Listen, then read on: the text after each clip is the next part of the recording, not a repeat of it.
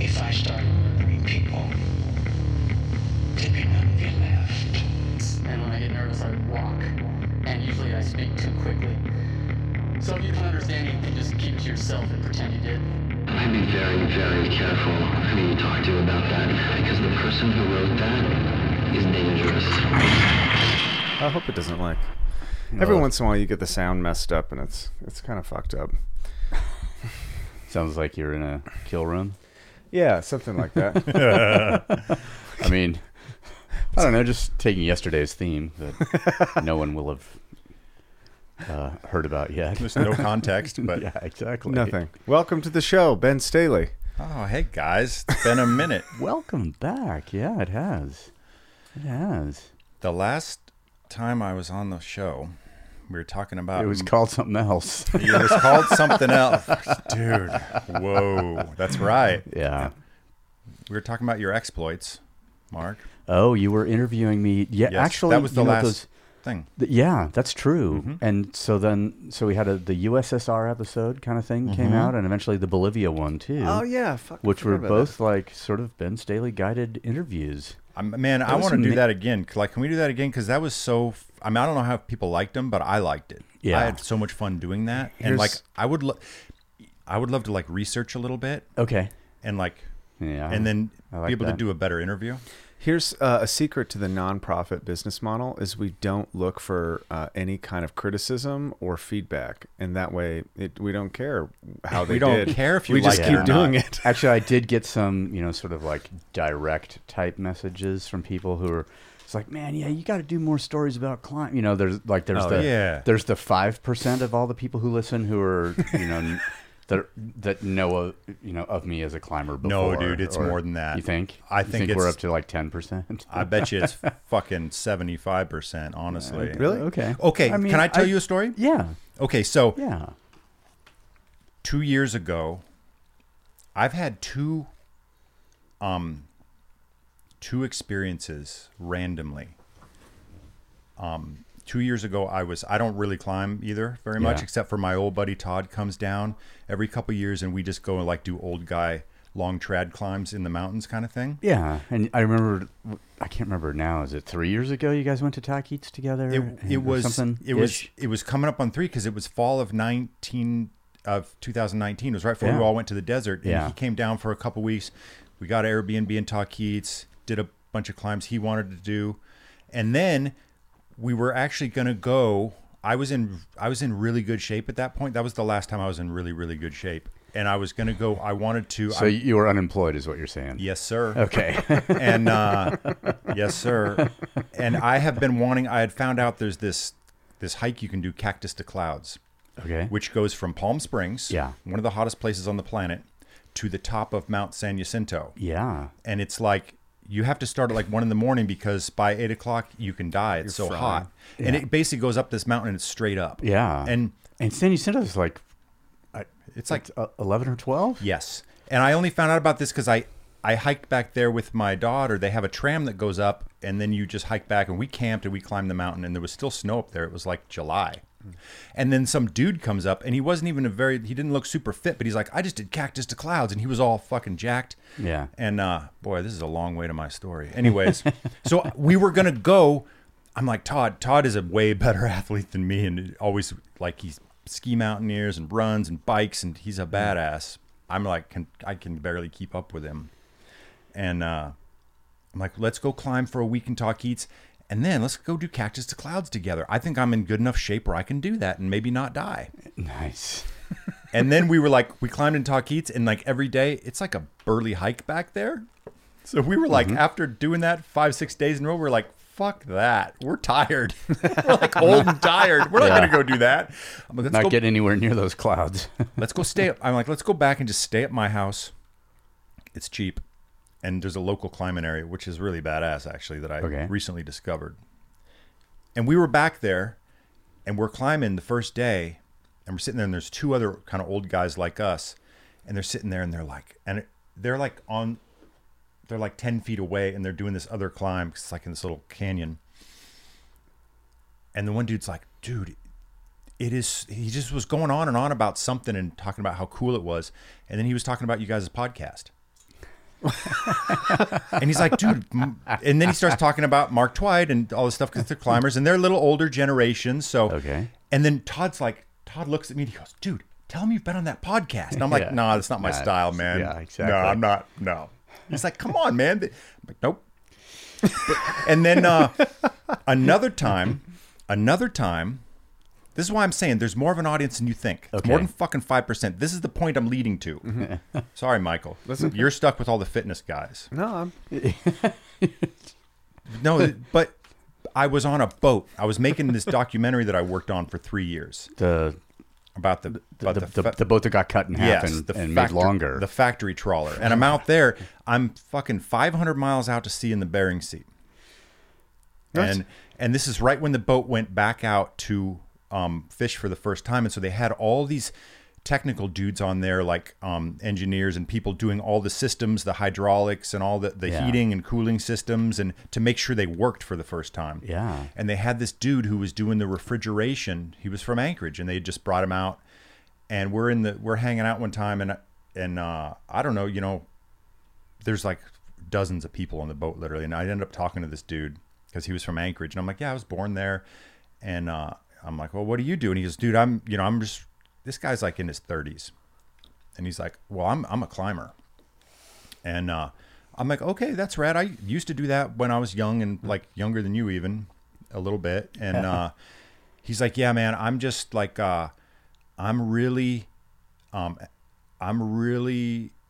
of a disciple. Like he just went deep. He's like, I have this book and I'm just really a disciple of this guy, Mark Twight. And he's like my hero. And I'm like, really? No shit. And I actually played the card because then I was sitting there and I had all my camera gear, and I reached into my bag and I pulled out my Leica, and I'm like, see this? I'm like, yeah, Mark gave me this camera, and he was like, his brain exploded because we're on a boat, we're like in the middle of the ocean, and he just did not expect that. You're in a place that Mark Twight would never be found. Never be found. Oh, absolutely. And I'm like, and he's like looking at me like, are you shitting me? I'm like, no, dude. Like, it's funny. Here's the there are better people you could be a disciple of. Like you might end up in a better spot. Well, there's a reason you sold 1,000 of those books, bro. Yeah, that blew my mind. It's pretty. I mean, we've had a lot of requests to reprint the book, which we are, but it's good that people still want it. Yeah. And I mean, I don't even know where to. Well, but could you really find somebody to be a better disciple of? No, because look, he's got the fucking Jesus slippers, and he's got the long flowing hair and the beard. Are you kidding me? Yeah, he's meant to follow into the desert. He's Saint Twight. Saint Twight. Do you know? I mean, my palms are hurting already. He's got the stigmata. I mean, exactly. To Aaron, when we were like last minute edits, you're like, "Can you help edit?" And I was kind of you guys were busting it out. Aaron's like, "Can I help edit Mark's book, Passion?" And I was like, "What?" And he's like, "Isn't this book called Passion?" The Passion of the Twight. The Passion of the Twight. It's like there was a I think the last article I ever had published in Rock and Ice, and I wore out my welcome with an article that they titled "The Passion of the Twight." That's real. Whoa. Yeah. Well, so much for nothing's original. Or it was like a subtitle of this article, "Barbarians at the Gate." Oh, yeah. I remember that. Yeah, the sort of religious purity. I mean, yeah, whatever. I was on a horse at that point or some shit, a high horse. I don't know. I mean, do you think Jesus really wanted to be Jesus? Probably. I mean, because he sucked at carpentry. Once he realized that the boat he made wouldn't float, and he actually had to get out and walk. And then realized that he was walking on water. He was probably, wow, this is a pretty good gig. This is a real, a real good gig. I wonder how far I could go. Yeah, how far does this force field extend? Yeah, I mean, how perfect can you be if none of your furniture survived? Who's like the modern equivalent of Jesus? Like, who is like the most famous person that would be like similar to Jesus? You think about that. Like, is like a relatively decent person, but Jim Jones. I'm just- Yeah. I mean, no, we need a living one that we can then martyr. yeah, because like Jesus was just like a super famous dude, right? Like he was so famous, they're like, fuck you, and they killed him. I don't think that was it. Okay. No, I like going. This is fucking weird. But Okay. I did just travel to Greece to kind of figure some of this shit out. You've been really? What, Yeah. Not that. So I'm by no means a believer, but I am interested in the phenomena. Same. So you're what is that called? Like religio curious? Or are you spiritual curious? Yeah. Religio curious. I mean, Something like that. It's just like there's maybe this we just do religious curious. religion curious. There's something like that. I think like I don't know. It's fascinating to me. He is okay. The story of Jesus is the most influential story, or the influential person who's ever lived. There's nobody that even comes close. And when you look at it, like when you look at the doctrines and the writings that it's based off of, which is fascinating. It's all written in Greek, and you're like, wait, that's weird, right? That's the first weird thing. They were all fluent Greek speakers. So when you go back through, and his story follows a lot of other stories, like, Amun-Ra was born of a virgin and had 12 disciples, and there's like this reoccurring thing that keeps coming up. And I know there's like a lot of people think that has to do with the harvest, and the winter solstice, which is an interesting story. It's an interesting like theory in its own. But the weirder one is that there is this tradition that even came down from the Anatoles into Crete, into Greece, into Athens, and then became the Eleusinian mysteries, which then became the Eucharist. And a lot of people, the new theory is that he wasn't the most famous person. What he was somebody who was going against the grain to bring back some traditions that actually were kind of being smashed out by the Romans at the time, and that were smashed out by the Greeks. So there's this, it's super fucking deep-seated, but it's an interesting theory because it seems like why he was popular was because he was very supportive of the poor having some kind of power, and women as well. Like, people forget his first disciple was a female. Yeah. Right? And he was really supportive of the prostitutes and those people that were the lowest. Yeah, exactly. In social standing. That 100%. And Yeah. also, like, the woman thing is very, very weird. Like, Yeah. it's stronger than what it's been made out today. Yeah. Remember that, like, she was the first one to announce that he had risen from the dead. Like, she was the transmitter. And if you go back through, the stuff that's been edited out of the Bible, what we call the Bible, you'll find that there was kind of a battle going back between her and essentially Paul or Saul at the time, which would be he didn't want this wine drinking festival to continue because it was dangerous. People were dying. And they're like, why are people dying at a wine drinking festival? They're like, well, it's because in the ancient times they mixed wine with very powerful herbs and substances. And that's what the Greeks talked about this for, centuries, about mixed wine and like how to do it correctly. And it turns out that he essentially maps perfectly with Dionysus. So Dionysus, you would drink the wine of Dionysus because it was the blood of a god, and you eat the he flesh. was one of the dudes who was putting ergo in it. And Yes, they think it's like there's a couple different ones. There's different nightshades. There's different there's like different poisons that are psychoactive that they would use, but ergo is one of them. That's what they found in kind of the mysteries. They have these jars that were in Spain that were attached to the Eleusinian mysteries, and they found ergo remnants in them, which is like LSD-ish chemical. Although like there's other fungus and there's other things that go into it. So I don't know. It's interesting to me that like I want to know why people follow other people, or how this changed. Like, this is such a powerful thing that's been made into such a mythical event, but there's so much more going on with it. 100%. That's why I'm kind of fascinated with it. I've got nothing against, like, I used to be pretty angry about the whole Jesus thing. It's like, fuck that guy. Like, but not really. Like, Yeah. man, he's probably a fascinating character, and philosophically, he was on to something. Dude, if you just kind of like, I totally agree with you. I think he was probably definitely a real dude. I think they probably because you do hear these reoccurring stories throughout history of the virgin birth and all these things.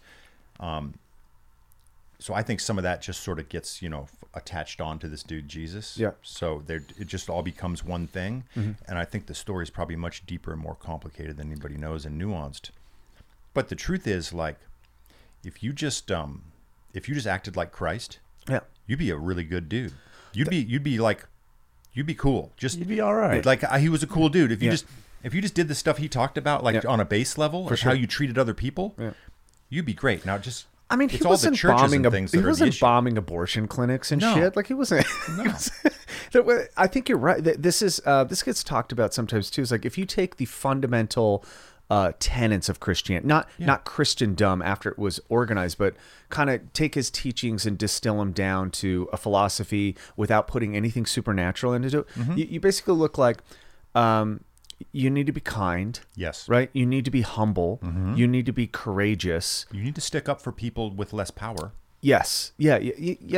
There's this fundamental thing, and you're like, don't be greedy, right? And then you look at the opposite of that. You look at our society, who fundamentally identify as Christians, and they're all greedy, fucking weak people who are like, not humble. They're the opposite of anything that you could imagine of that. And you're like, okay, this is weird. Like, how did somebody's teachings that so profoundly changed the world get so misrepresented to, like, now you're like, if you're somebody who's Christian today, you're like, oh, you're part of the alt-right or some shit, and you're like super into AR-15s and fucking, not killing white babies or something. The evolution and the frickin', it's so weird. It's like you're calling yourself something that has that dude's name in it, but you're not acting like him at all.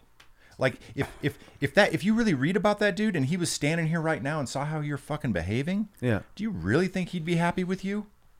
Like, I don't know. I mean, it doesn't. I don't think so. I mean, do you think? I don't know. Like, this is just me, but if I looked up to somebody, and I basically mirrored my life after their teachings.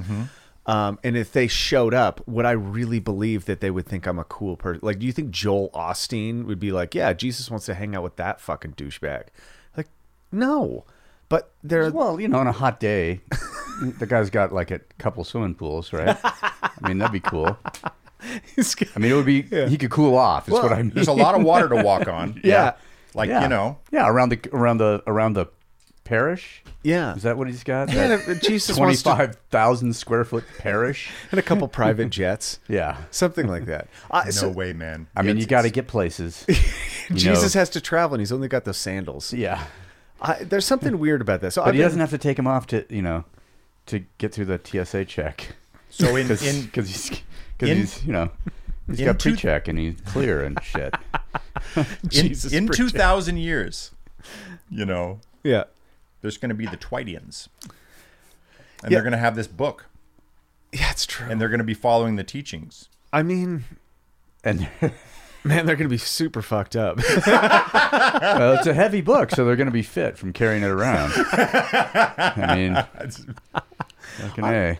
I don't know. It's weird. I mean, I consider myself a follower of Twite. Yeah. I think we all are. Yeah, like No, to some they're- degree. Not in the like worshiping sense, but in the like, man, like that. I looked at it like that Like, guy's don't got settle some, for second best. Yeah, Yeah, 100%. That's a cool teaching. Yeah. for sure. Yeah. Don't- Yeah. Respect yourself enough to be exceptional. To respect yourself enough to do full range of motion, man. Yeah. Thou shalt touch chest to floor. Praise be.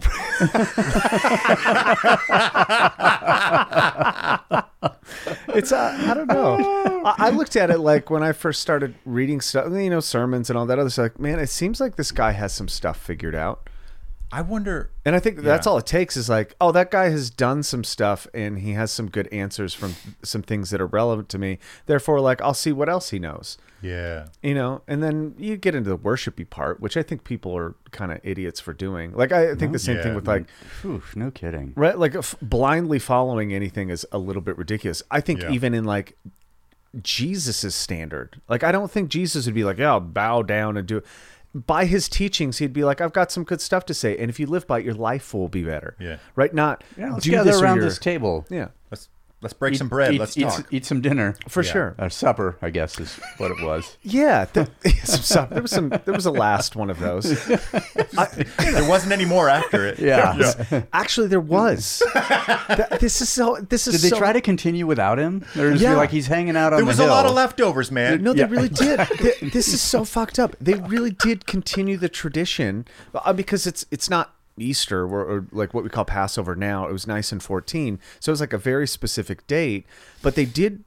Original Christianity was like this really fucking rebellious thing that you had to do, and this is the theory of this thing goes basically super deep into the fact that it looks like the Catholic Church was the first organization to declare war on drugs. Is essentially what it looks like, and that's all because the sense is being made now. right. A lot of the practice of original Christianity that has been kind of edited out cleverly had to do with this natural process of illuminating how you look at death. Like that's what kind of all religion looks at. But the original practices, which we would think of as like cults and goddess worshiping, they would say like if you die in your life and when you come back, you will be immortal because you'll understand death. And a lot of these substances that are, attached to this process, obviously you have like an ego death on, mushrooms or whatever fucking substance you take. You have this. You put some ergo in the wine, you're gonna. Yeah, you're gonna have an ego experience. out. I mean, you're gonna. Yeah. And that was the Eleusinian Mysteries, was this tradition of like once a year or once in, a couple years, you would travel to Eleusinian and you would take from a cup, not be able to talk about it. You would die, ego death or something else metaphorically. And then when you come back, you would understand life better. And you're like, I can't count how many times, somebody has taken 5 grams of mushrooms, had a fucking experience, come back, and they're cool. They're chill. They're not worried about so much. The anxiety drops down. They're able to like live better. Mm-hmm. And so the tenets of what he's talking about, although I don't think it has to be related to these chemical induction agents, but they are there throughout history for a reason.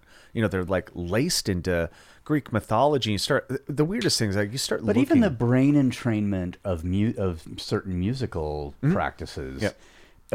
Will also can also transport you Absolutely, to that state. Yeah, breath work, all like drumming. This is kind of a funny thing too. When you look at like mystical experiences, or we talk about it from the sense of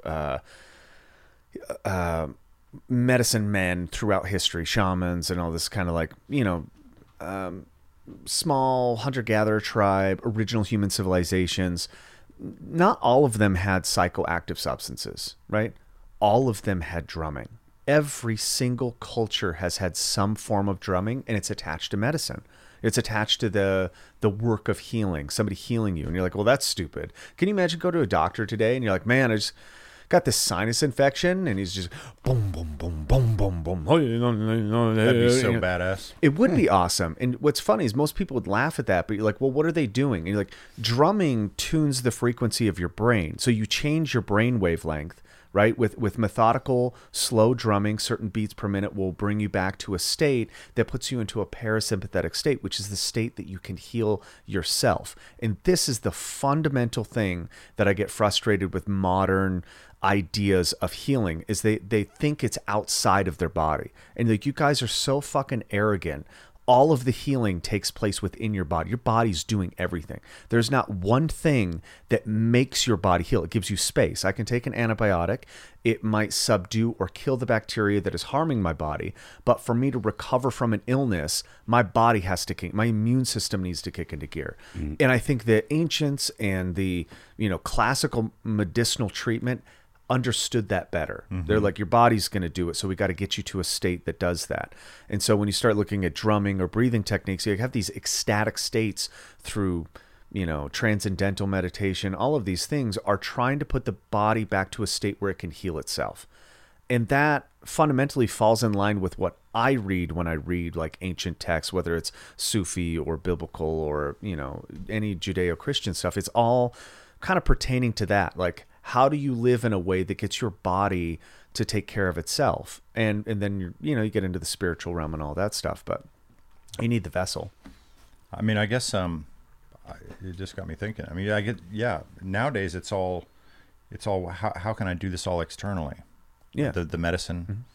How can I want to look the way I want to look. I can fucking put calf implants in. It's like everything is like just put more things in you to make you better and fill you up and turn you into something. No one is subtracting anything. I mean, which has been a theme on this podcast before.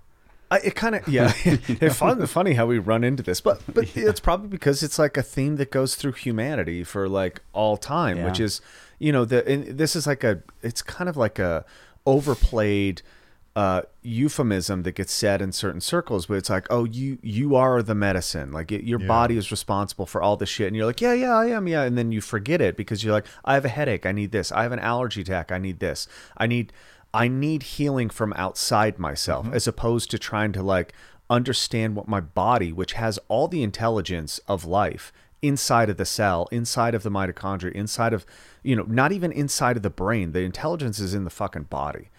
And if I tune it properly, if I'm in the right environment with the right people and the right circumstances, and I nourish it with, things that it actually needs, water, food, that kind of nutrition, and, on some level, some kind of emotional, some kind of affectual therapy, which is like having other people that you trust around, which is therapy for me at least. Like, you tend to calm down and you put yourself into a state where you can relax. It's a very tribal thing, but it's very fundamental for human survival. You get into that, man, you feel good. Your body works just how it should. But man, if you want power over somebody, I'm going to make them really dependent on the thing that is outside of themselves. And that is the switch that I have control over. Yeah. That's the switch that I see happen over and over again throughout history. Is not that not religious practices are bad, that organization into a thing that, really pays attention to the spiritual realm, that's bad. It's that people who want power over another people will always try to get the thing that they think they need or think that is outside of themselves and be the third party between those two substances, whether it's food, whether it's drink, whether it's communion with a divine nature, something like that. There's always this, this fucking bureaucracy that gets in the way of something that comes naturally to every single animal, which is a connection to nature and your beginning and your end. Yeah. Yes. I think it got me thinking, especially with the thing of the medicine, or you're talking, you have a headache or your sinuses hurt, which is like the small version of the big thing. But it's like a lot of people, they don't want to take responsibility for their own health or for their own thing. And like, you want the quick fix, right? I don't really have to do anything. You just take the little pill. Your headache goes away. Your sinuses clear up, whatever.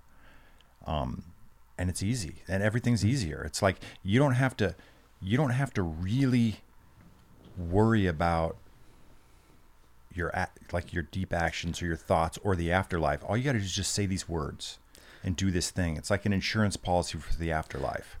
It's like modern medicine is like a modern confessional. Well, that's a good analogy. You know what I mean? But yeah. I feel like going back to Christ, I feel like religion that's all it is just an insurance policy. Because people they don't know. No. Like, they don't know how to figure out what's going to happen. We all know we're going to die. Yeah. And we don't really know what's going to happen. Maybe you think you do if you've altered your consciousness a little bit. Yeah, some people maybe you're tuned certain. Into that. Yeah. But these big powerful organizations are telling you this is what's going to happen. So you better do this, and it's just like, all right. It's like I feel like most of those people don't really want to do all that shit. They're just kind of like, it's like an insurance policy. Yeah. Or it's a safety net. It's something like there's all sorts of negative connotations with belief and organizations that are responsible for how you believe something. And I think that's where you really run into problems, because there's some really good arguments that are like, we think we're using this, scientific, this way of coming about a practice that makes it irrefutable or makes it better than another practice. And you're like, is it any different? Is it really any different that we know that the seasons come about because of certain organizational things in the universe?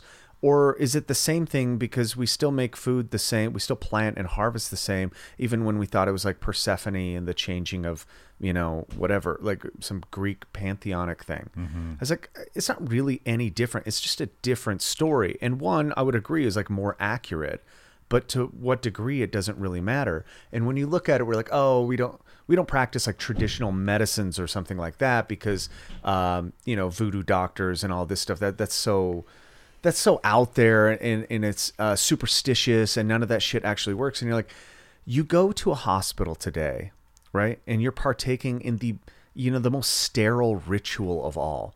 They have these special gowns, these scrubs and these lab coats to make you know that they're scientists, that they're the officiated. And then they put a stethoscope on you and they check your blood or they check your blood pressure and it's ritual. It's ritual. When's the last time somebody like listened to your heart, like, you need to get into the emergency room right now. Your heart is going to explode. And it's like, does it do something? Yeah, maybe they can hear an arrhythmia. They can do something. But essentially, it's taking you through a process to let you know that you're part of a ritual and that you're part, it's the same thing that you would go and, a medicine man would put holy water on you and sprinkle you with stuff and then start shaking a rattle. Except I think the rattle is more effective than a stethoscope. It's super fucking weird, but I do like, it's more, my body responds better to drumming than it does like most things. That doesn't mean I'm against medicine. It just means like, man, I think my body is pretty fucking awesome. Like this vessel that I'm in is pretty fucking capable, not only physically and carrying this, experience on, but also when something bad happens to it, it also knows how to take care of it as long as I am open and listening. Sometimes that takes outside help, right? Yeah. Sometimes maybe it is allergy medicine. I'm not against it, but most of the time I have an allergy attack. I was like, what am I doing wrong? What am I exposed to? Or what am I not exposed to that I might need to be to help me handle this? That's much different than what most people are asking themselves when it comes to their health or their well-being or their life experience. What's missing? What additive nutrient? Yeah. I heard blueberries were good for me. I mean, they're healthy. Yeah, tomatoes have lycopene in them. Oh, I never knew how to pronounce that word. Oh. I like blueberries. Yeah, good. I don't know. It's a weird just subject. ridiculous. They're on sale today too. That's cool. That's why they're healthy for me. So this happens every time we go back to Europe. Food tastes different. Yeah, and why do those fuckers in France live so long and they smoke and they drink wine and they eat cheese all the time and bread and they live to be longer? Why? It's because of the socialist tomatoes. Okay. That also have lycopene in them. We had this discussion a long time a while ago with an old friend of mine who's just like, this is a socialist tomato. It's like small, it's deep red. It tastes like citrus instead of sawdust. Oh, right. And then you got the capitalist tomato, which is kind of like it's sort of, you could call it orange, but it's not really. Mm-hmm. And it's not a deep thing, but it's giant. They inject it with steroids and artificial coloring. Or they irradiate it or whatever, and then they harvest them when they're not ripe so they can travel in a truck without getting smashed and bruised. And then they ripen, in the back of the grocery store. I mean, I don't even know where along that process it happens, but it's this gigantic tomato that has zero taste. It tastes like nothing. And probably close to zero nutrient value. And and it was the difference between, hey, but if we make it big, like a facsimile of a real tomato, but bigger, that's just America. It's the Kim Kardashian of tomatoes. Oh God, are we gonna go down that road with her? Hope not. Oh man, she's the fake person, fronting for fake meat. The fake meat person for fake meat. She's made of fake. When you think about it, she really is the perfect spokesperson for fake meat. Oh yeah. She appears to be a woman. She appears to be the thing that is succulent and nourishing and caretaking, but she's literally the opposite. She's like this empty vessel of mush, just like a fake, like a capitalist tomato. Yeah. Yeah. There you go. All right, we're done. We can be done with that. That was a Well, there was entertaining interlude yesterday, though, when I saw a certain post on social media. I almost followed up because somebody was like, she didn't even take a bite of that meat in the commercial. And I was like, which is weird because I've seen so many more disgusting things than that girl's mouth. Whoa. That was a good one. Yeah. Zing. I never caught up with that episode. Oh, God. I just read something somewhere recently about how that leaked. Oh, yeah. Yeah. Air quotes. Yeah, right. Since we're on That's all video now. Yeah, right. We could do air Oh, quotes. yeah, we can. Because we don't have a YouTube channel, but we definitely have a Vimeo thing going. Sweet. We refuse the YouTube thing. Good. Yeah, you have a YouTube channel though. Started in the pandemic. Yeah. Yeah, and I like it. I've actually having fun. I mean, It's super cool. people don't really, I mean, it's not super popular or anything, but it like keeps me busy. But you're not like talking about anything super sensitive. You're like making art and doing Mostly. Yeah. Yeah. I just kind of talk shit. I mean, yeah. That's cool. I don't like, I like just going out and filming shit, like even if it's not like, especially when it's not a job and I can just do it at my own pace. Like I love what we did yesterday because that's it's just rad. playing around and fun and high-fiving and like, what about this? What about this? Like, Well, we need to don't go to the hardware store and get a blowtorch. Yeah, like, oh, fuck yeah. Like, you don't have that luxury if it's a job and, like, you have, like, deliverables and shit. Like, Yeah. it's not that way. It's like, Right. oh, it's work. So It's, I like it's it. hut. You know, we Yeah. got this amount of time. And, yeah, and sometimes it's fun, but, like, Yeah. but it's work. I like, that's why I do so much photography. And I've really liked just being connected to that aspect of creativity Yeah. and doing it just because for the joy of it so that I don't lose the joy of it. Yeah. You know, like, because it's like something you have to practice, I think. It's like working out. For sure. But for your creativity, does that make sense? Yeah, and like that was kind of my question, like, because I see how you were, whatever we're doing, and I've never seen you at actual work before, but I have seen you do work, although only in like the creative for you sense. And I've always just watched how you're just so kind of free, how you bring a camera and you just start doing shit. Yeah. And in my head, God, like, how's he gonna find that file or know what he filmed or know like how it was organized? And then I see the output from it when you cut things together. I was like, holy like, how did you do that whole process? And so it was cool when you came here. We had no plans to do anything. We started talking about an idea, and like, and just to watch you pick up a camera, put a lens on it, fucking not worry too much about everything, and just start filming things. And it was like, oh, it's because you practice a lot. And I think you're always you are the viewfinder, right? And you just put another one up to your eye when you start working. But I think, are you constantly just like looking like that? Are you constantly looking for angles and light? And no, I understand it like instantly. Yeah. Like and it's, I feel like I don't know, man.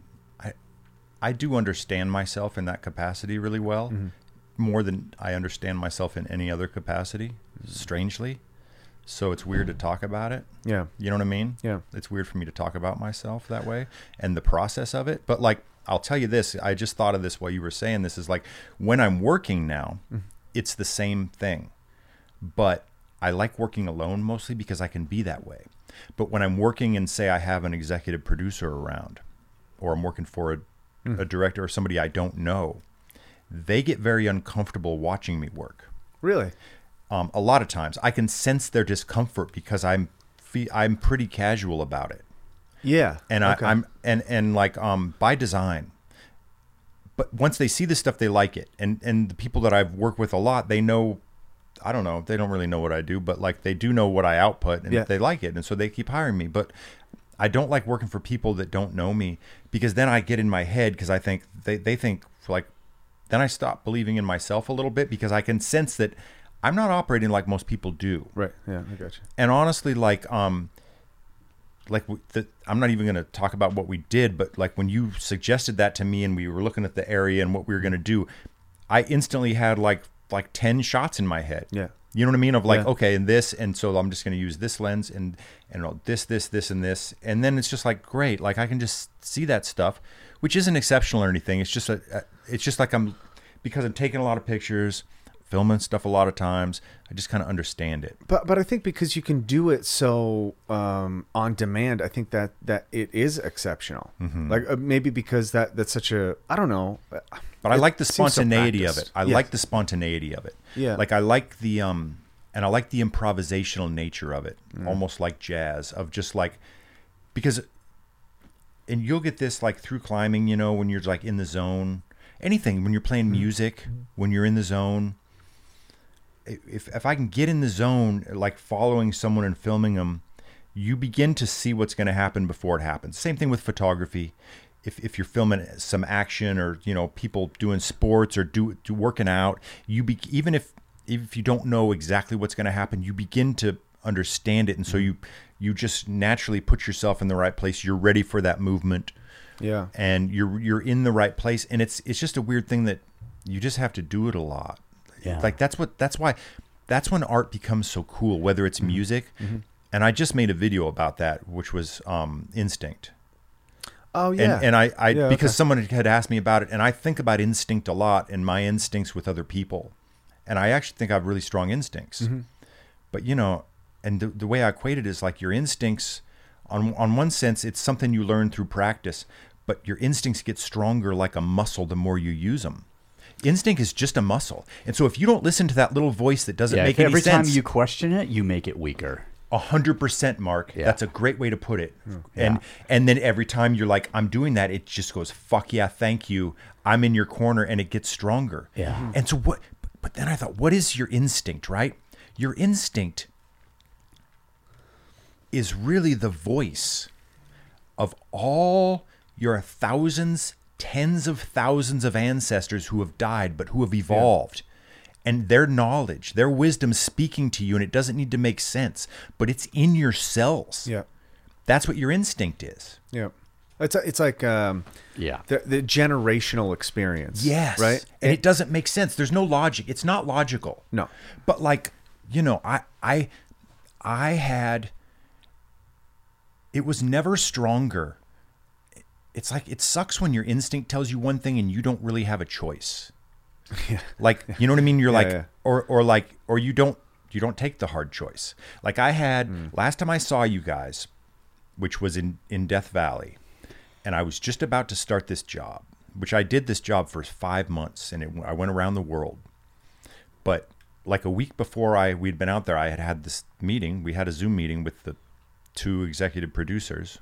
One of the executive producers is like the star of the show, and I'm going to go make this. I'm basically going to go direct this show around the world with this guy who's a little bit famous.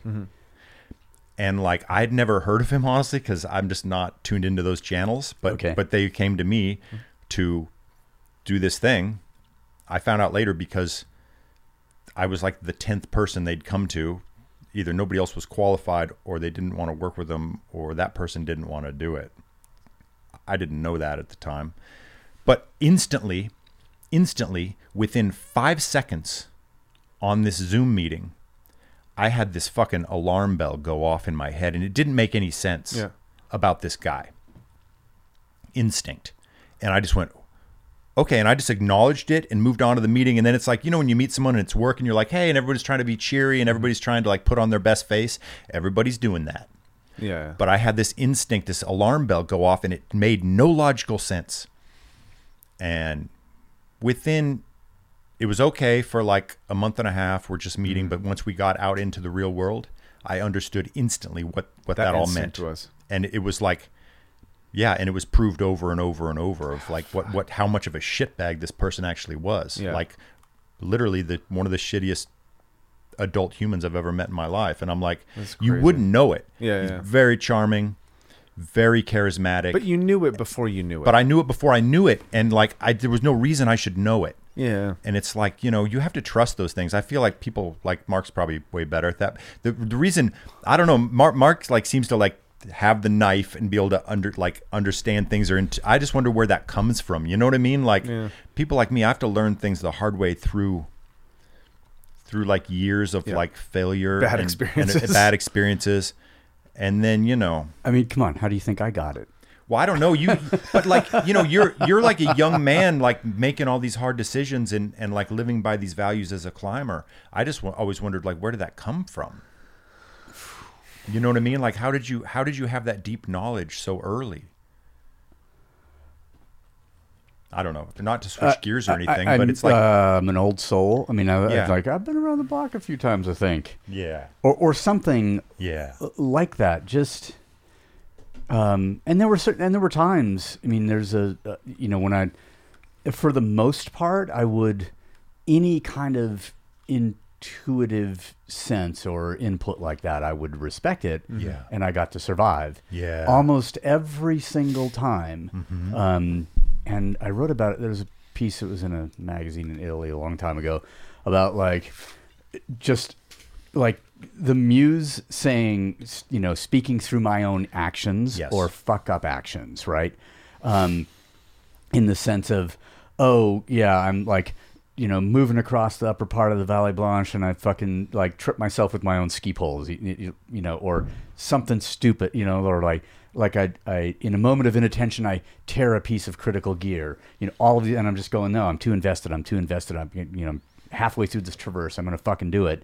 And then I ended up in this pretty serious fucking accident because I didn't listen, because I just kept trying to sort of rationalize or overpower or Force tell it. intuition to be like, dude, get in the back seat. You know, mind is here now. And the mind is, as we know, secondary. So it should be in the fucking back seat, but sometimes it gets up front and like tries to grab the wheel. And that's generally the mother of all fuck ups, when we think we're in control and know best. yeah, Especially when acting against input that could be, you know, correspond to instinct or deep knowledge. I've been Yeah. I've been kind of interested in I think the instinctual thing, like what we would call intuition, because I'm not like an intuitive person like Aaron is or Mark is. Like there's some Okay. people that are just dialed in, and I think a lot of it had to do. Well, I think a lot of it has to do with not just modern life, but desperation as like a feature of life.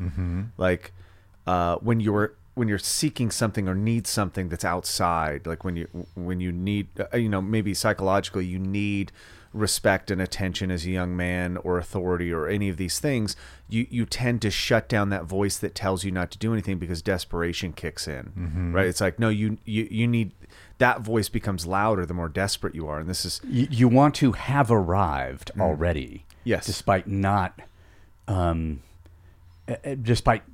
having learned or experienced all the things that would allow you to arrive at X point naturally. yeah, I think like in the sense, like if you take a physical, like let's say you told the story the other day of like having to walk 25 miles and everything, like this Tuscan adventure or whatever, you know, like, this is Costa Brava in Spain, and everything was yeah. closed, and Yeah. so we had one apple all day, walking 25 miles. Yeah, yeah, just like fuck, a man, I like want a sandwich. like a whoops, you Yeah, know, like yeah. like shit, we kind of fucked up, but also we're paying for it. But that puts you in a scenario where, you know, let's say you're by yourself and you're like, so now you're really on the verge of, you know, being in trouble because you're out of water and maybe you don't know how much distance you have to go. You're like, well, any fucking still pond is going to be a trap, Yes, right? You're like, a mirage is a trap. Like you're so desperate for this life-giving source of fluid that you might drink poison, and that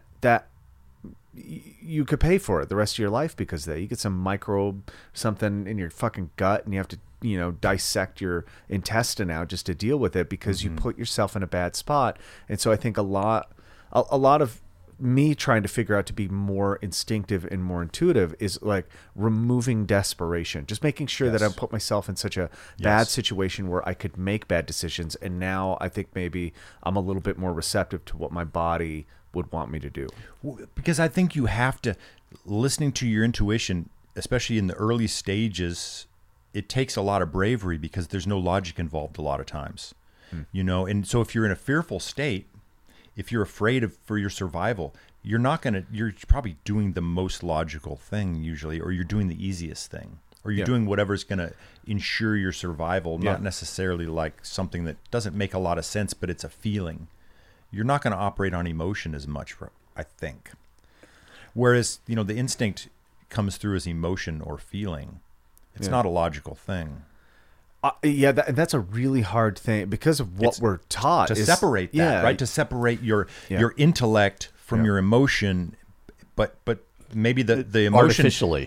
Artificially, or by having taken sort of an artificial philosophical position about the non-integrated nature or the separate nature of those two things. Yeah. Like, here's my logic, and then here's the thing telling me not to. This don't make no sense. Yeah. It's not that I'm against logic and reason on all the the mind is fascinating because of how powerful it is, but also it's so weird how it can separate itself from the vessel that carries the mind, and that is kind of the trap, because I think modern education is solely trying to affect the mind and 100%. shut down. We're told don't make decisions, don't make emotional decisions, and you're like, what kind of decisions should I make? Or you're like, that is the most illogical thing to say to a human being, is don't make an emotional decision. When you're like, you mean don't trust my feeling?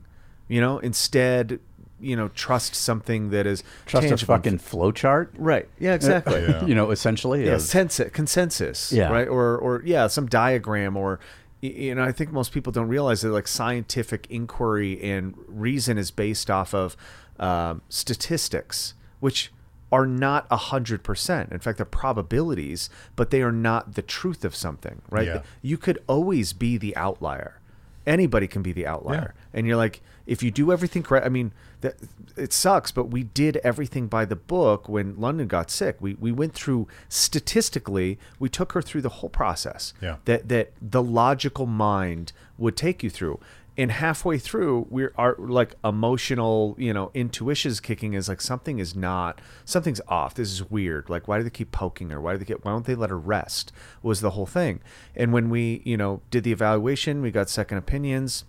Doctors came back and they're like, yep, according to the flow chart, everything was done correctly. And I was like, cool. So your logic leads to death.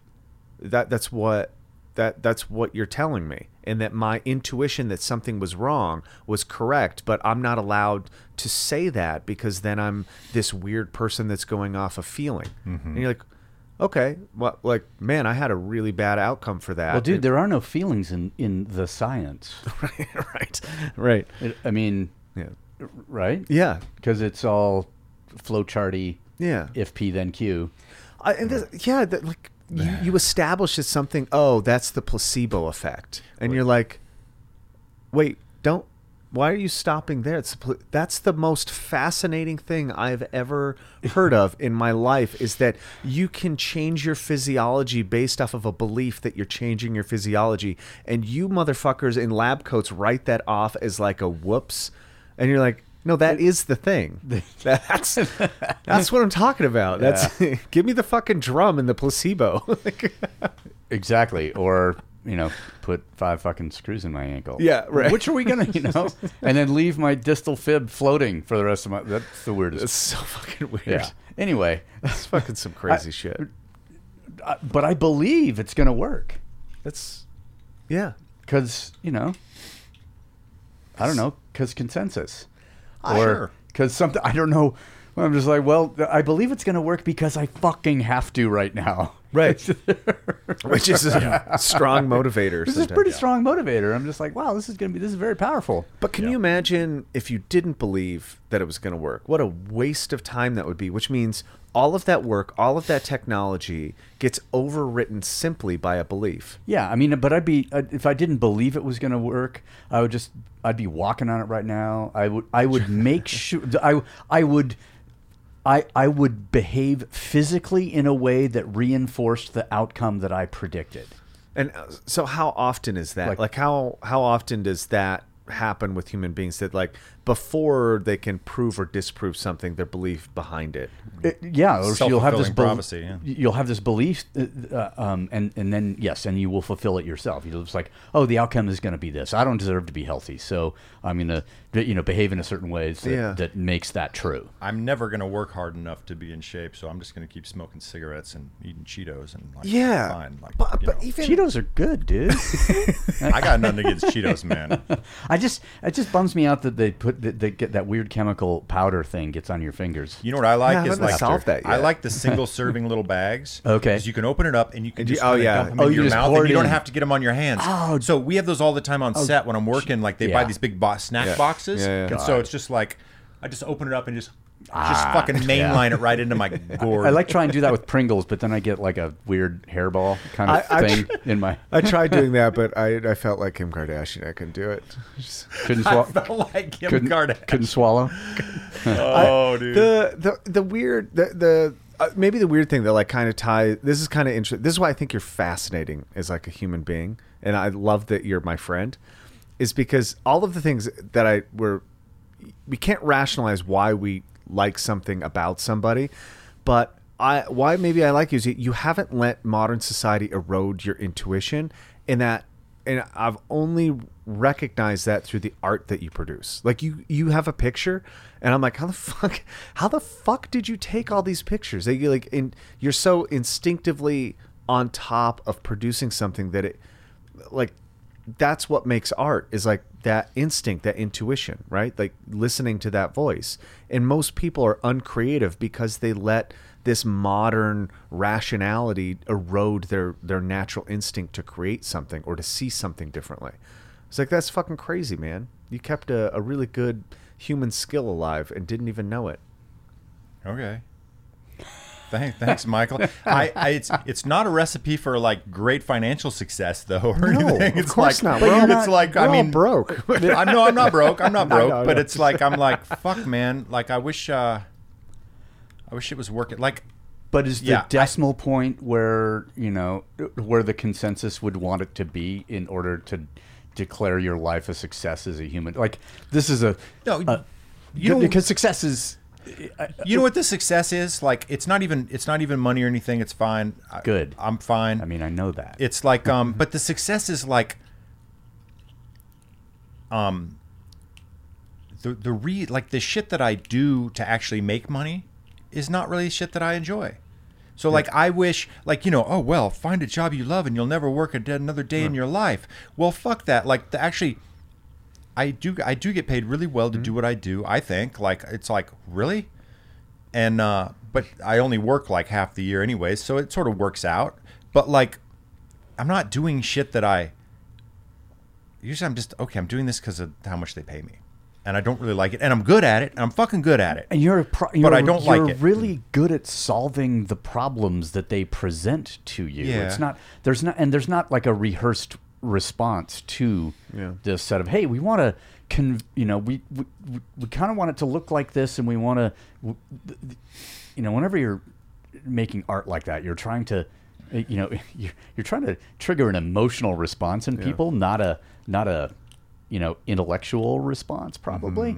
And so you look at it and you go, oh yeah, I see what you're trying to do, and this would be and my intuition says this is the way to go about stimulating that response in the viewer, in this shot or this interrelationship of these things. I think that's really fucking cool. Because the non-rehearsed, the non-flowchart reaction to a work demand of some kind is it feels rare. It probably is, but yeah. It's super rare. But it's just how we are. Yeah. And so then it seems like, oh yeah, three dudes sitting in the room. Yeah, we all respond in that way. I think let's so. say. Yeah. I mean, it's kind of like I see you. Yeah. It's like yeah. I am I'm just like my own worst critic. Like I wish I was braver, and I wish I was better. I think I'm pretty good at what I do. I feel like I'm not a fraction of like skilled as I wish I was. Like I feel my own limitations, I'm unsatisfied with sort of a lot of the work that I end up doing. Where are you? Where are you at on the Dunning-Kruger on the curve? I am super lucky that I do work for people that just largely don't manage me, because I can't really, at my age, and like I can't really handle being deeply managed. Like I just need to go do what I do. Yeah. And so And luckily I get away with because, that because of the output, Yeah. not because you want to micromanage. not because I can't deal with that. So yeah. I I think just can't. I think on the curve of the Dunning-Kruger effect curve, you're. I think technically this would be you're out of the valley of despair. I'm not sure about that. Well, okay. So how about this? You're off of the peak of Mount Stupid. Probably. I mean, for sure. Occasionally, I'm. Does that come before the Valley of Despair? Like ahead of it along the curve? It's like if we're before. going, okay. Maybe this I've definitely been in all these places. Yes. Now I've been you're- there. I've been to that. I think you're on the slope of enlightenment, which is, I think, the most accurate place you could be, right? Like you're like, you understand that you can get better. You just, and you know what to do in order to get that, which is like the most realistic place. But you also understand where you're at. You're like, man, there's certain things you can't do yet that you would want to be able to do. I mean, you mentioned the money thing. The money thing is funny for art because you're like, we've been talked into this logical explanation that we need to make a lot of money, right? You need all this money because you need to save away for a rainy day, but you're like, that doesn't make any sense either. All your currency be without value now. Yeah. Like, Yeah. No, you look, you guys are totally right. I mean, yeah. I think not to go on a tangent, but like, and I don't want to. It's been like a great unexpected like side road of my life just to be friends with you two guys and come out here and have these conversations and just have these kind of random experiences that are never ever like mapped out and like planned ahead of time. Or meet in a crazy place and walk towards a cave for, I don't know, a couple hours. A couple hours and then just like, okay, and then turn around and walk back. And then like, okay, like it has been like one of the most surprising, fulfilling, enlightening like things that's happened to me. And it was something that I think that I needed on a deep level. And like, I don't know, I can't take responsibility for manifesting it, but somehow this happened. I came across, like, within the last sort of 48 hours, and I don't know, I think I was looking for a picture of Eddie Rayburn's little Frenchie, Napoleon. I was going to ask you about him. That's so funny. It's Do wild. you still 'Cause, talk to Eddie? I mean, he pinged me the other day. You know, we're different paths, but but he saw like I posted or went back to social media for a second and posted something about the book, and he was like, I can't wait to get my hands on a copy. And I'm like, dude. Yeah, I just and pinged him too the other day because I'm Nice. like, it had been a couple years, and I'm like, I saw him, and I'm like, you're kicking ass, bro. That's awesome. I love that dude. He's so cool. And it just like because the picture that I have of Napoleon like sitting in front of Eddie's gym and looking out the fence at the street, like I want to go out there, and it was I took that photograph the same day that we met for the first time in Ventura because we met. Yep. We had obviously the previous interaction online and that kind of thing, Yeah. but we met in person that first day there at his space. And I was like, man, this has been going on for a minute. Yeah. This is pretty wild. That they're just and like you are out there, a meteor or a comet in your own right, doing your own thing. Eddie's the same way. I think we're kind of in the same way here, where we just got like, hey, we're on a different trajectory than most, but every once in a while, you come into orbit. Yeah, which is so. I was really psyched earlier this week to see the traffic. Just be like, yeah, I'm coming out. Oh, fuck yeah! All right.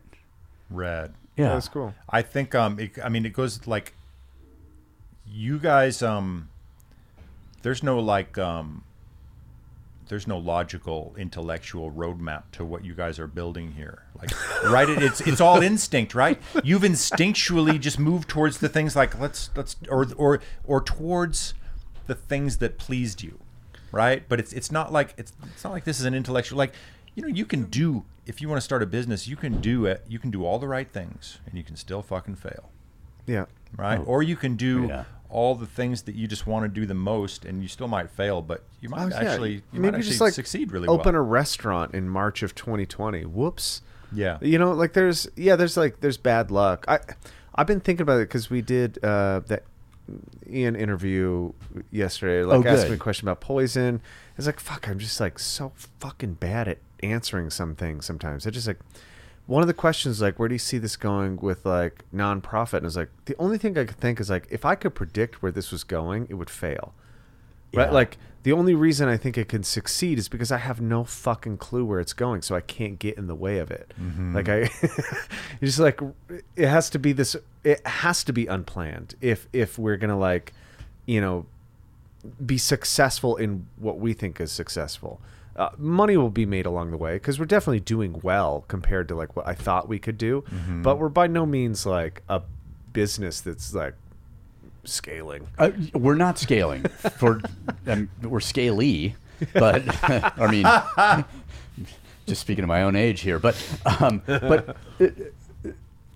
it's true. It is true. Like we're like, where do you see? Because I remember like I wrote out the like right when we started, and we were gonna call it Defy, or something like, because cool 4-letter thing, but we couldn't get defy.com as a URL, so that went out the window. But because the opposite of obey is what, it's what we're not doing.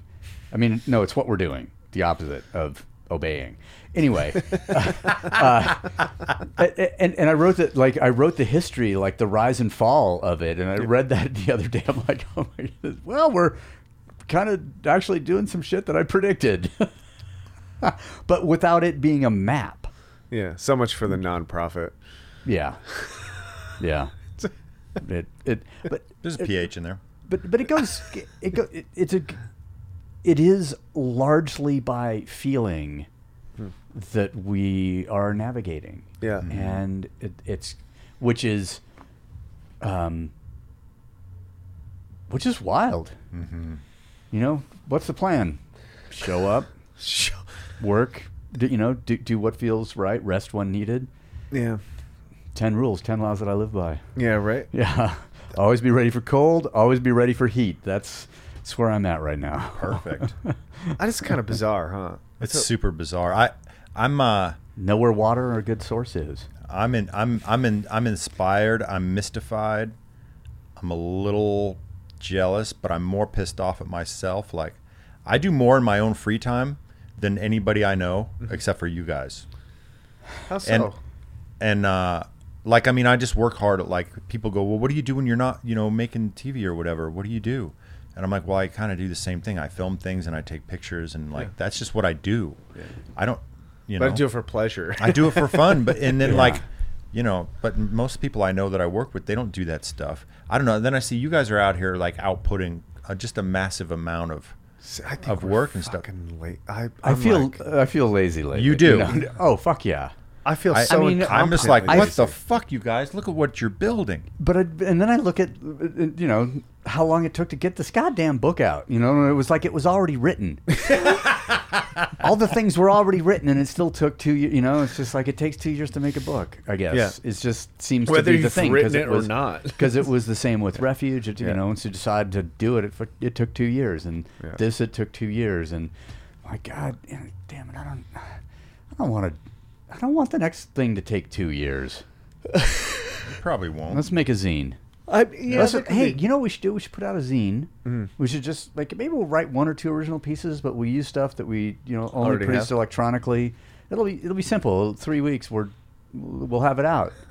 Well, didn't you do the first zine in like 10 days or something? 17. Well, it was from agreeing to do it, like from the idea to the printing was 30 days. But it was like it was about 10 days for the first. And I think it was December 6th to December 15th. And I think ever since we've really slowed down. Yeah. So like maybe that's it. Of like that. That's why.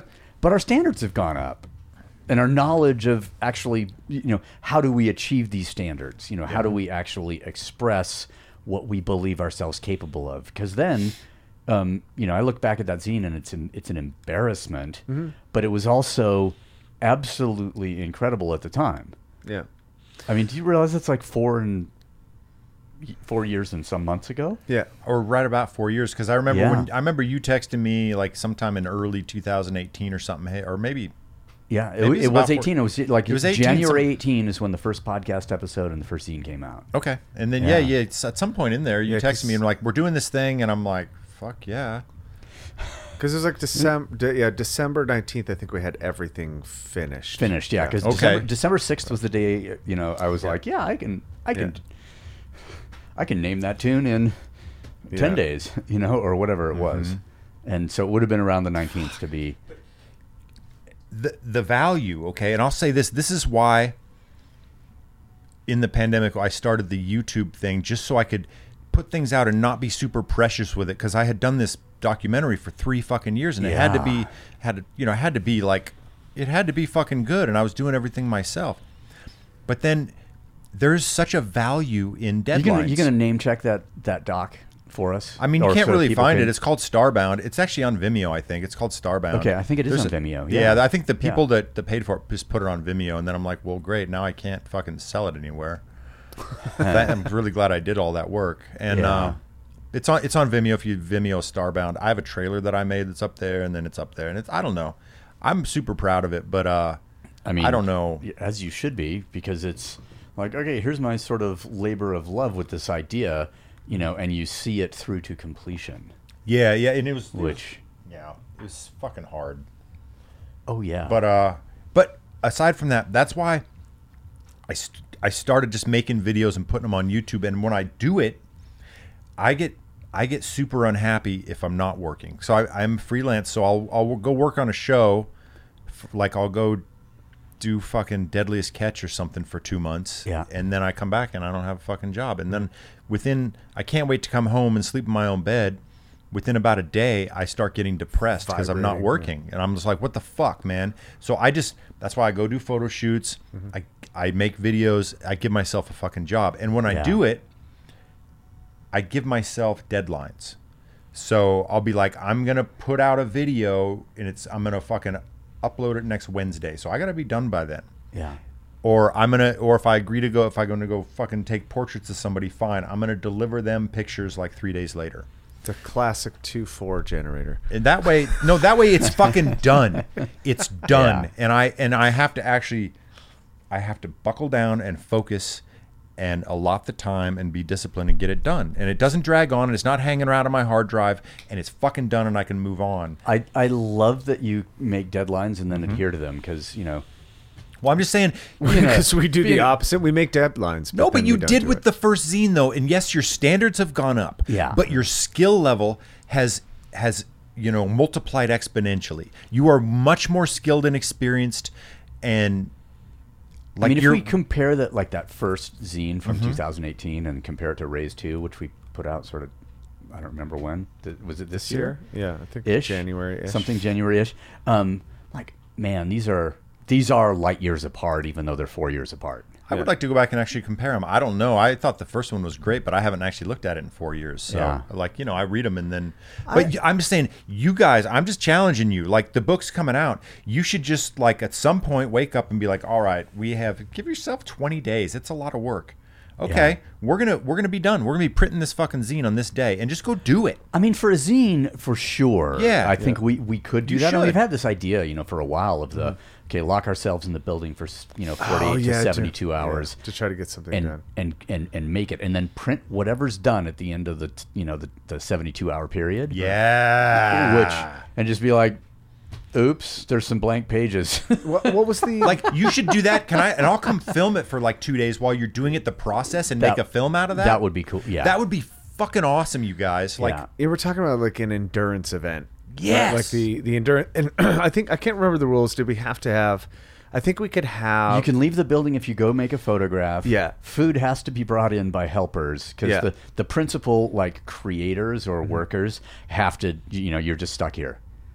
And you can go out to the gym and exercise a little bit. Yeah. If you need to reset. But that's. just have a closet full of Adderall. that'd be pretty rad. Even some arbitrary weird rules that just Yeah. make it Yeah. kind of hard and just add this element of like, I don't know, can we actually do this?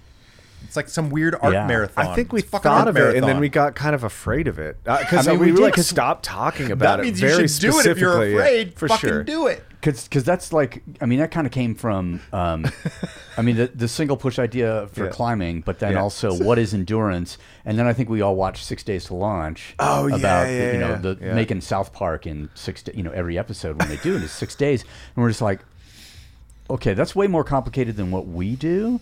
So we should be able to do it in like 72 hours. You know, 3 days, not 6, or you know, whatever. But writing. Turns out writing is hard. Yeah, it really is. Fuck, especially now. Like I don't. There's Writing this. is hard. There's the standards thing where you're kind of like, man, we definitely have different standards and improved skill level, but there is this. And I don't know what the timeline is. I think if you're embarrassed by your work that you've done in the last year, you let shitty work go. But if you're not embarrassed by work that you've done like 5 years ago, then you're not improving at all. Like there's a weird. That's a good way to look at it, man. It's kind of a weird thing. So, although it's embarrassing, it was also kind of like, yeah, of course. Like, man, I've taken some shitty pictures and written some like really fucking arrogant, bloviated pieces. You're like, but if I didn't, would I ever notice what those things are? So you kind of have to like make shitty work in order to understand what good work is. You know what would be cool though?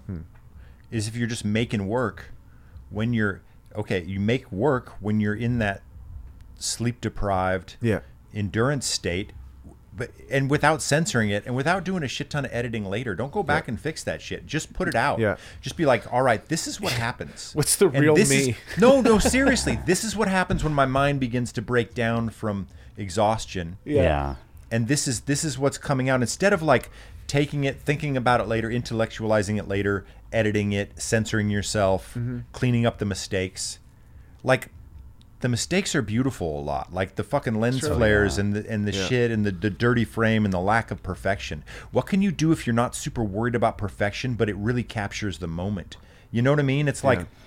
It's like, that's why I just make those kind of rough and tumble videos when we go to Death Valley, and I'm trying not to make them super, but it's just kind of like trying to capture the energy of it. What you call a rough and tumble thing, I'm like, that is fucking awesome. I mean, they're just like, I just kind of hack them together, but like, if you guys could do that in a zine and just be like, and just have it be this crazy, not super edited, capture the spirit of whatever it is that you're doing. I don't know, we're talking about something abstract, but whatever it was that scared you guys, lock yourself in here for 2 days, have someone deliver food once a day.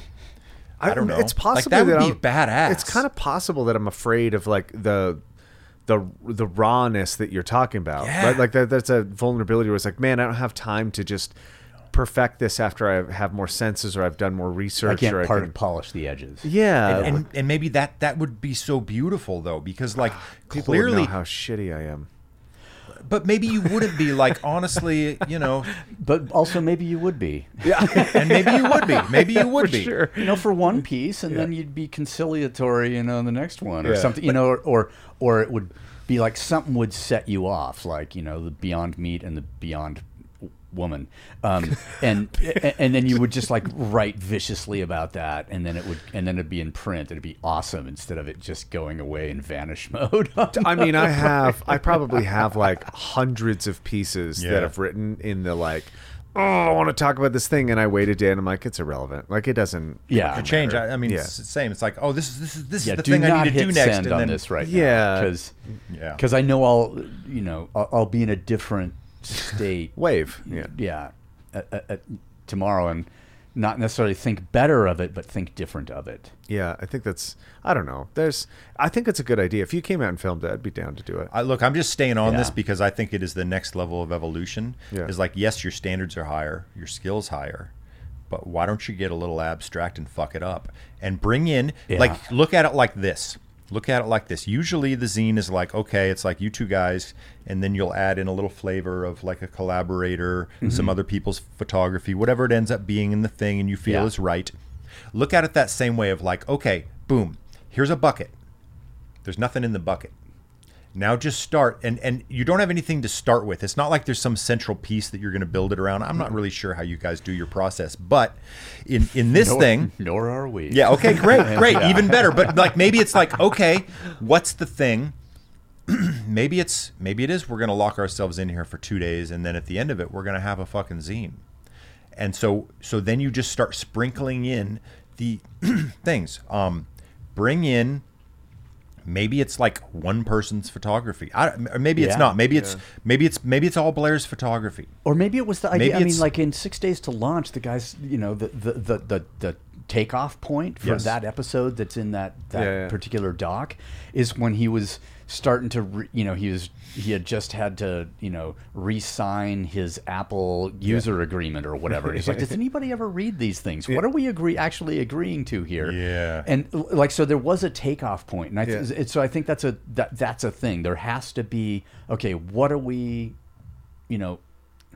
we got to give some left and right limits. Yeah. You do. Maybe. You got to have some constraints, and Yeah. the limitations inform your creativity, right? That's sure. where Yeah. that's where you get creative. Yeah. And then when things, so that's what makes you stretch and grow and figure out how to do it within. If you just have like, well, we're gonna have it done whenever we get done, well, then it's like, who fucking knows? Yeah. But as soon as you have limitations, you have to figure out how to achieve that. Yeah. Now within that, just add the ingredients. Like I think, do something. You guys are both so deeply into music, so get some people in here to play some music. Like do a fucking 12-hour fucking drum music that'd be thing, fun. and just Trance. yeah, Trance and just state. have that going on and see what that does to people's brain. Do like some workouts, do some photography, If you just be do like, some video, just like get Zoe Keating with her cello and her looping Oh, right. equipment to come in. Jesus. Just be like, all right, closet full of Adderall, go. Just seriously. we need you to keep us in a particular emotional state for 12 hours. Sorry, that's a Scott Backey's turned me on to her actually. Yeah. Oh, fuck, it's so good. Oh my god. I mean, it was like, I mean, you only thought of it afterwards, but the zine you guys did after our first Death Valley trip Yeah. was pretty rad, and it was just like, Oh, hey, yeah. everybody send some shit, and then we're gonna have this done. You had it done in like a month. Yeah, Yeah. it was And it was rad. Yeah, It was all the rad. content was done. We just had to like write a couple pieces to fill and put some words on it. Yeah, and everybody, we've got McBride to write something. I mean, Yeah, He's a big writer. I mean, he writes a lot. yeah, Yeah. that piece was good. He's Yeah, a pretty good. I mean, he's rad. really I'm still left-brained, but I'm still kind of obsessed with his idea on the permission. the generator. permission generator, the permission machine. he's an outside the box thinker, man. I just knew. I had breakfast with him like 2 days before I came out here. Oh, like, nice. Nice. just to catch up. Yeah. He's Yeah. writing a philosophy book, and he's almost done. Is he really? Yeah, where he's and I don't know, man. He was talking about it and the way he says figured out Dude, that's how amazing. to do it. I don't know what he doesn't know what he's going to do with it, but he's, I mean, yeah, he's an interesting dude. One of my oldest friends. Yeah, he every time we had interactions with him, it just got deeper. And the last time we saw him, he's like, "I brought out my yo-yos for you guys to show you," and I was like, "No shit, okay, like right." And then he Yeah. started going, and me and Mark were like, "What the? This is like way more intense than I thought it And was." he's not even good anymore. You should have seen him in his prime when he was a pro. He's not even good anymore. That's what he but said. But he's still amazing. Yeah. What do you mean not even good? Like I couldn't wrap my head around. I couldn't understand what I was seeing in the first place. So if it was like even more sort of interplanetary than that, I don't know what. He literally back when he was like 20 invented this certain style of yo-yoing that he authored it. Like it would be like Oh, that's why you introduced him as the Mark Twight of yo-yo. He is. He's 100% the Mark Twight of yo-yoing because he was writing all this radical stuff. He came out with a book about yo-yoing and he created this whole style. It'd be like, it's like, okay, you were one of the first guys to do that single push, like hard shit. Not the first, but you really were a pioneer of that and like and carried the torch of that and like lit the way so for the funny. future generations. He did the same thing in yo-yoing with like doing these weird string things and multiple yo-yos, and that then the younger generation came in and like of course improved on all that, but he's the grandfather of it. Yeah. Wow. Like literally. That's so fucking He's crazy. really famous. If you get around all these like back when I first knew him, this is 15, 20 years ago in Hollywood, and he would they'd have these yo-yo events, and sometimes I would go and just watch, and you'd have all these young kids who were 18, 20, and they just looked at him like like all these freaking workout guys or young climbers look at you. It's like the same fucking thing. Or like, any of us would look at Rodney Mullen and just go, Right, yeah. oh, yeah, you changed the landscape of the world. Yeah, right. Fuck. Yeah. It is crazy. That's nuts. So I think it sounds like we're gonna do this scene at some point, like this idea that we've talked about, and it goes away because we get scared. Or That's why you should do it if you're scared. Maybe it's not real. It's not like a straight up fear, but it is like a fuck. That seems like a commitment. And you know how we like if we're gonna do something. You can cop to your fear, Michael. It's okay. I'm okay being fearful. I'm afraid of a lot of shit for sure. Mostly of this entire building. I'm afraid of. I'm like, there's not really anything in here. I'm like, oh fuck. But I think maybe it would be, we have a bunch of projects to kind of finish up, but it'd be a good, fun project to look forward to be like, okay, we got the like demanding stuff kind of out of the way. I mean, you saw my one clever thing you like asked to walk through the process, which is funny because I don't even know my process when we were like printing stuff, and I had to like, oh, well, sometimes it starts with writing, or sometimes it starts with the idea, or sometimes there is a structure if there was like a format for something, but most of the time it's like, okay, if I have some words, and then I'll take some images that go along with those words, and I'll just start placing images, and then I'll start placing words, and then it'll go, oh, and now, okay, this would sound good if I wrote a piece that actually went after this. So I go back and forth, but I don't know how. But then sometimes it's like, oh, well, these photographs would be better as if there was like a graphic representation, like a graphic art comic style thing, and we're like, Kelly, help us, or Trevor, help us. Yeah, we need outside help. And then you start bringing bringing people in with it in some way, and I don't know what my process. There hasn't been a process recently. Yeah, because I've been processing carpentry. Blair showed me a picture she took of that little kid sliding down the slide, and he's like kind of stuck at the bottom. Yeah, and she's like, "Look at this picture. You can have this one." And I was like, "Fuck, I gotta write something for that. I don't know what the fuck it's gonna be, but it's gonna be something. Yeah, and it's probably gonna be comment on modern society for sure, because it's just a ridiculous picture that I don't know, but." That kind of stuff I really like, and like seeing you do certain things. I'm like, fuck, man. Like, I think we do the same thing that you do, which is you come here and you go, man, those guys are doing stuff, and we like you put out stuff. I'm like, fucking Ben never stops working. Yeah. And so I got to do more. I got to take better pictures. I got to like, I've known I needed to start filming stuff. We've talked about it multiple times. You need to.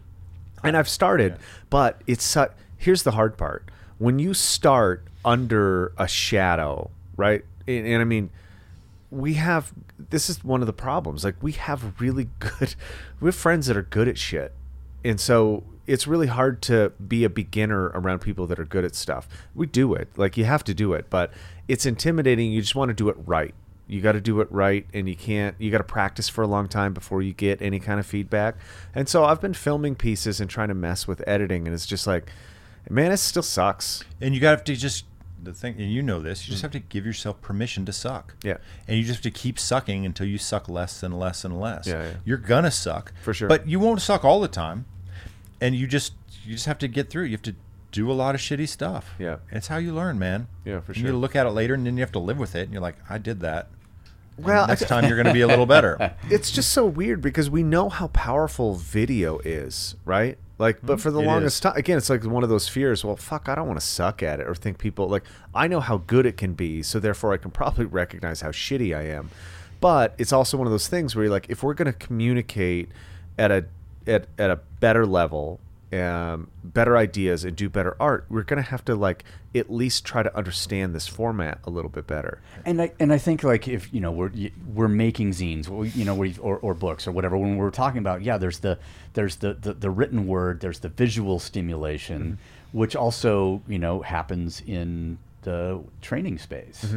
All of these and what we when you go with just a podcast, let's say, and there's no video to it, although I don't know why people would want to look at people talking, but you are in some ways you are limiting, and we were having this discussion around editing, because I go in, and when it's just audio, and no other senses are engaged, then certain things need, for my sense of well-being, certain things need to be cleaned up. You know, the mouth pop's got to go away. But that also, if I'm going through and, you know, searching for mouth pops to erase, that means I also hear every single thing that we talked about, and I hear it again, and I'm like, oh, I better fact checked that shit. You know? You know, or like, oh, yeah, wrong about that. Barbara should cut that out. But and then when we added the video, I'm like, well, the mouth pops aren't a big deal. Yeah. Because there's more input. Yeah. And you get to see the person making it, and you understand they're not like, you know, hacking up some loogie or something, you know, like, or something like that. And so we need to involve more senses is what I'm saying, and not involve more senses in order so that we can be lazy with our, you know, cleanup about things, but just so there are more and different points of access to ideas we might be talking about. Yeah. I mean, and I think videos is a thing. We've done a few little pieces here and there, but again, and then like you said, we know what it looks like. Yeah. When it's really good, because we have friends like you, and you know, and Ian and Zach, and you know, people who make stuff look really good. I mean, you should have seen the shit you shot yesterday. God damn. The stuff that you shot yesterday was awesome. Like, it was just, it was a collaborative idea, but the way, like, you filmed, like, slow down the, you know, frame rate, it just becomes such a, I don't know, such a different thing to watch somebody do it for real and inspire. It's like, okay, I think, not that I can do this, but like, it gives you a little bit of permission to try to do it, you know? I want to, like, I struggle so much. I don't know. I'll confess to you guys this. Like, last time we were in the desert and we were walking up to the cave, you know, and things were kicking in. And I looked down at myself, and I had this camera around my neck. Yeah. And I had my M6 around my neck, and I had a GoPro on strapped your to my shoulder shoulder, strap. and I was carrying a video camera, and I had 4 fucking cameras on me, and I became filled with shame. No, I'm serious. I became really embarrassed at myself, and I didn't express that to you guys. But I was like, what am I doing with all these? Like, why am I doing this? I should just be here with my friends. It was really a weird thing, and it lasted. Eventually, it went away because the thing kicked in, but other things came in. But for a while, I was really embarrassed and ashamed. Then we're out there, and we're just like, wow, think of all these channels of recording and rebroadcast that are available right now. I mean, all of them. And I want to, like, I love it. I love filming things and doing that so much. Yeah. But when we're in that state, like, I don't really want to do it. Like, I want to capture it, but mostly I just want to hang. Like, I take very few pictures, and mostly I'm just like, I just want the company of these dudes. And but then I actually do want to try and capture the feeling that I'm having. Yeah. And it's like, how do you do both? How can you be in it and still capture it? It's easier with photos because it's so immediate. It's tougher with video, you know. Video's very like in your face. Like, it's like it's different. And it's also, you go with video, the part of the process is editing yourself. Yeah. Whereas with a photograph, you know, you can surely fuck it up. Yeah. And, you know, to make it, to improve, you know, the image, air quotes again.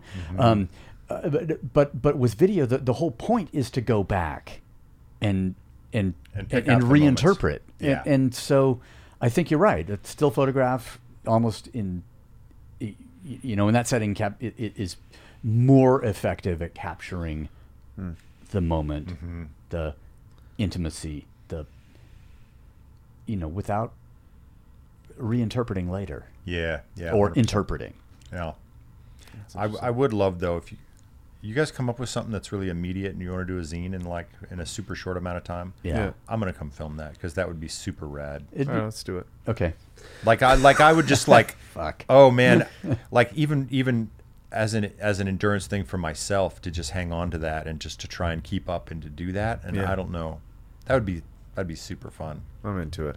All right, we'll do it. All right. You got an appointment coming up. Oh boy. All right. Yeah. Talking of intuition, thank you, man, for coming out. I really appreciate that you took the time to fly out here randomly, and I fucking love that you come out and just we do ridiculous things. So I'm gonna do it like not so far in between, because Yeah. I appreciate you guys' friendship and fellowship and camaraderie and like the inspiration I get. Like it will this will fuel me into the future. Like it has replenished my gas tank. So it's fuck yeah. so thanks for all the hospitality and yeah. And for me, it was really cool when we were over watching the book get bound.